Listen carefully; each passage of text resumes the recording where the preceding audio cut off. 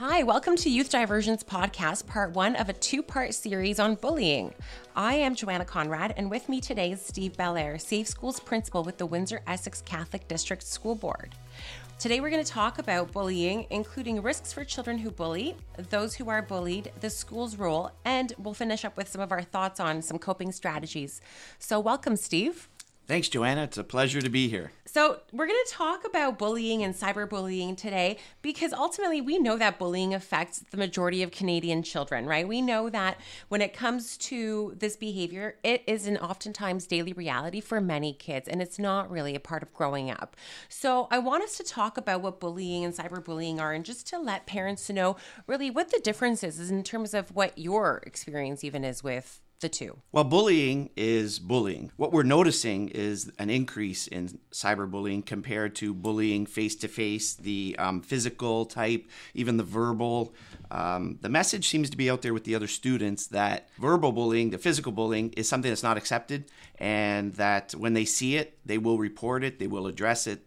Sometimes they will even confront the person. However, because of the prevalence of all of the electronic devices, the ability to students to access those devices at all hours, that's where we see an escalation in the cyberbullying. And do you find that oftentimes kids with the cyberbullying, they just think that perhaps it's not a big deal because they don't see the person, or maybe the person doesn't see them? They're lacking that empathy, really, for the other individual and their feelings, perhaps? For sure. I think that's a key component to it.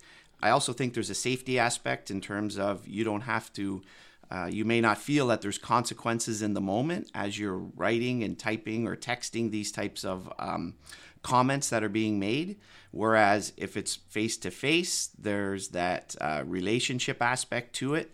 They may just feel that the consequences are not there immediate. However, as we know, oftentimes consequences do follow, and they come in a variety of different forms as well. Right. I know in our experience at Youth Diversion, when we speak with kids, oftentimes they'll say that when it comes to the electronics and the cyberbullying, ultimately that they think it's just a joke, and they refer to it as roasting, right? Where it's just meant to make fun of somebody, but in a playful way. And we know it's not playful. It is meant to cause harm. And in many times the kids, we just find that they really don't understand the consequences of that roasting commentary. Well, and we do come across that from time to time where students will say that they were joking, roasting. However, for boys specifically, oftentimes they will tend to throw jabs at each other, little roasts here and there. But those are with a peer group. Those are with people they developed a relationship with, that they are friends with, that they know that they're safe. So it can be taken in that context. When you're doing it with somebody that you don't have that relationship with, and that person has demonstrated either verbally or has written back to a post that they didn't appreciate it, they don't like it, it's unwanted, then immediately you know that that's not a joke. Right. So speaking of relationships, oftentimes people can also misconstrue the difference between conflict and bullying, right? And I think that in many times kids get the message, or when we talk about bullying, they think that we're saying you have to be friends with everybody and you have to get along with everybody. But it's a matter of understanding the difference between the two. So what is the difference between conflict and bullying, really, in terms of something that parents need to understand, especially when talking to their kids? That's a good question. So when we're talking about bullying, we're talking about a power imbalance. It can be socially, it can be physically, it can be intellectually, and it's targeted and it's repeated over time. And when we're talking about conflict, oftentimes those are one-offs, or those are in a primary elementary school, middle school. It could be at a recess time, they're playing a soccer game, somebody's upset a particular goal, there's a disagreement, and either there's a verbal lashing out or there's a physical lashing out related to the game and the conflict in the game.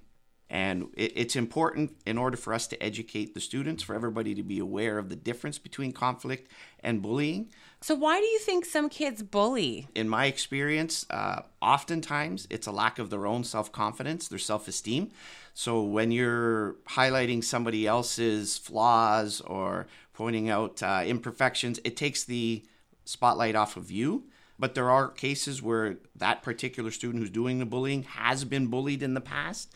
So they've been the victim. So now they're trying to assert some power over somebody else. So there's a variety of different reasons why they do it. It's just our responsibility to educate why it's not acceptable.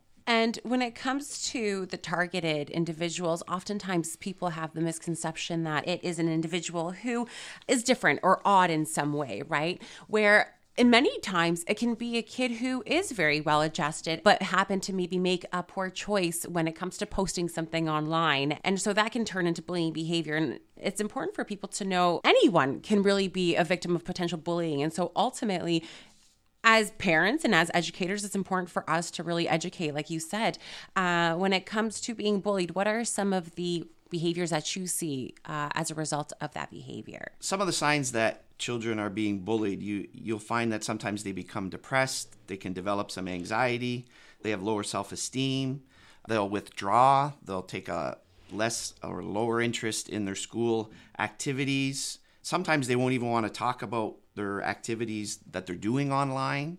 They are embarrassed about being the victim of a cyberbullying. So there's a variety of different ways in which it can affect those people who are going through bullying or cyberbullying.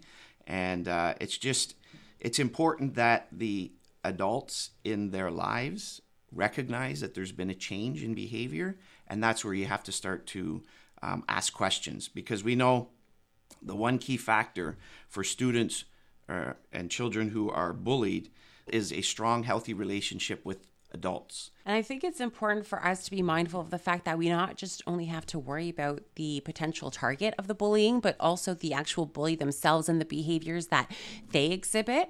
We know that they're much more likely to actually commit a criminal offense when they become an adult, but especially for males, they're also much more likely to become ultimately abusers in a relationship where they might potentially be hurtful to a partner. So definitely we need to be mindful of that. Again, trying to circumvent that behavior before it becomes super problematic. So how common would you say that bullying is in schools? Like I said, I think physical, the verbal, those types of bullying incidents in the school, they are decreasing, whereas the cyberbullying seems to be on the increase. And I think that's terrific. But I know that there's going to be parents out there that say, maybe this is happening at my school, but my kid is still being bullied. So what do I do about this? And how do I deal? And how do I help my kid cope? If your child is being bullied and you know that they're being bullied from somebody within the school, then the first thing you need to do is you need to report. You need to connect with the school and be part of the solution, be part of the partnership between home and school. If the parents are setting a standard and are reporting and they're taking the responsibility, then that's how we're going to work together to help solve these issues. So if a parent comes across a child that's being bullied, first thing I would tell them to do is block that person. Take a screenshot of whatever it is. So keep a record of it, bring it into the school, show them that this is what's been happening and what's ongoing. Parents also have to be open to the fact that there may be a backside to that, where their child may also have sent some of the inappropriate communications in an earlier email, and this could have been a sort of back and forth as well. But the first and most important thing is to make sure that we report it, we address it, and then we come up with a plan and interventions that we can put in place. Right. And that education piece is really important. And I think at Youth Diversion, it's one of our main goals at this point in time in terms of addressing bullying. And when we talk to parents, oftentimes we'll say educating kids is almost like about the internet and allowing them access to the internet, whether you're giving them a phone or you're giving them a laptop. You can't just give it to them without any kind of information, right? It's just as though you wouldn't give a kid a car without giving them some driving lessons to begin with, right? So you need to let them know what they need to know about the internet, how it's potentially dangerous, what's appropriate, what's not appropriate, because oftentimes we just let kids go on there, and that's what oftentimes leads to problematic behavior, which of course has very detrimental effects for many.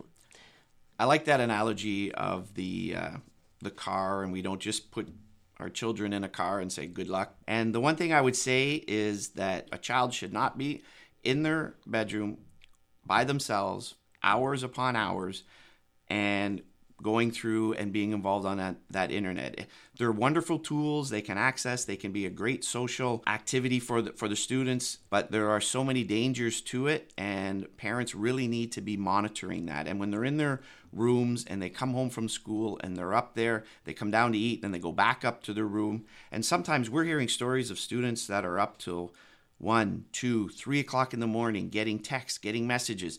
And it really impacts their learning because they become more concerned with what the next Snapchat post is going to be, who's posting what. So they're always on alert for what's coming next on their phone, as opposed to getting that good, well-rested sleep and transferring that into a strong academic day and productive day for them at school. Absolutely. And we know that at Youth Diversion as well, when it comes to the time that they spend on their devices.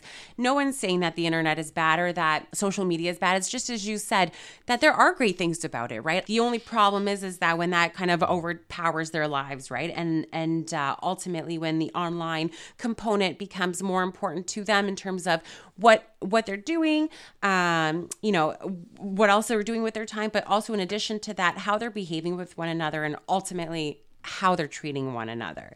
So when it comes to monitoring that, oftentimes we'll say to parents that it is, at the end of the day, their home, right? The device is, for the most part, purchased by them, perhaps in their name. So ultimately, they do have that stand to be able to stand up and say, hey, I'm the parent. This is what it is. We understand that there have been stories where I've had parents come to me and say, well, my kid is being bullied because I have rules at home. And I'm saying to my kid that they can't have a phone in their room past 10 o'clock at night, but everybody else's parents is allowing them. So what do I do then? Because now my kid is the victim of bullying because I have rules. And at that point, it becomes really challenging to be able to provide parents with strategies when it seems like we're not all working together, right? And obviously people have different rules and different things that are acceptable to them and in their homes. And is there any common ground or leeway that we can determine would be a good way to go here? Well, I would say parents, it's really important that you set those boundaries, regardless of what other parents are doing. And when we've talked with students, even though sometimes they'll fight it, they appreciate the boundaries that are being set by their parents because they understand it's because they care. And the children really want to know, the students really want to know that their parents are there watching out for them, caring for them. They may resist. They want to push the boundaries. They're adolescents. That's their role, to try and push and get more freedom for themselves. But knowing they're fighting that boundary because of the parents' safety aspect of it. So I know in my own home that my boys, they're not allowed on their electronics from Monday until Thursday. So during the week, it's really important that they concentrate on school, they do their homework, they find ways to connect with other friends on a variety of different avenues, like face-to-face, hop on your bike, go to your friend's house. But in terms of the electronics, if you're not setting those boundaries, students are naturally inquisitive. They're going to explore, they're going to push the boundaries with whatever's in front of them, whether it's their phone, whether it's their Xbox, PlayStations, all of those sorts of things. So parents need to set the parameters and they need to monitor. So at any point, if a student, if their child has a passcode on their phone, parents should have that passcode. No child should have a passcode where their parent cannot have access to that. And the one thing that parents need to understand too is the legal side of it is, if there's something on there that their child posts or does criminally, well, who's responsible for that? It's the owner of the phone. Who's the owner of the phone? Well, it's the parent, because they're the one that has to sign the contract for their child to be on that, to have that plan. So their child isn't old enough to enter into legal contract, so they become responsible. So that's another aspect that they have to be aware of, and a good reason and excuse for them to make sure that they're going on and monitoring and looking to see what posts, what's happening. And also, some students don't report if they're being bullied, if they're victimized. So you want to go on and check and make sure it's appropriate communication and you know that they're not being a victim or that they're not doing something to somebody else. Well, Steve, thanks so much for coming out this morning and talking to us about the internet and bullying and cyberbullying. We know that the internet and social media can be fun and super cool, but with it comes responsibility. So have fun with technology, but exercise caution when using it. We know that a joke is meant to be funny, but not at the expense of other people's feelings. So what we're saying to parents is ultimately exercise that caution, talk with your kids, and educate them that joking is fun. It's great, but it can be potentially one click away from cyberbullying.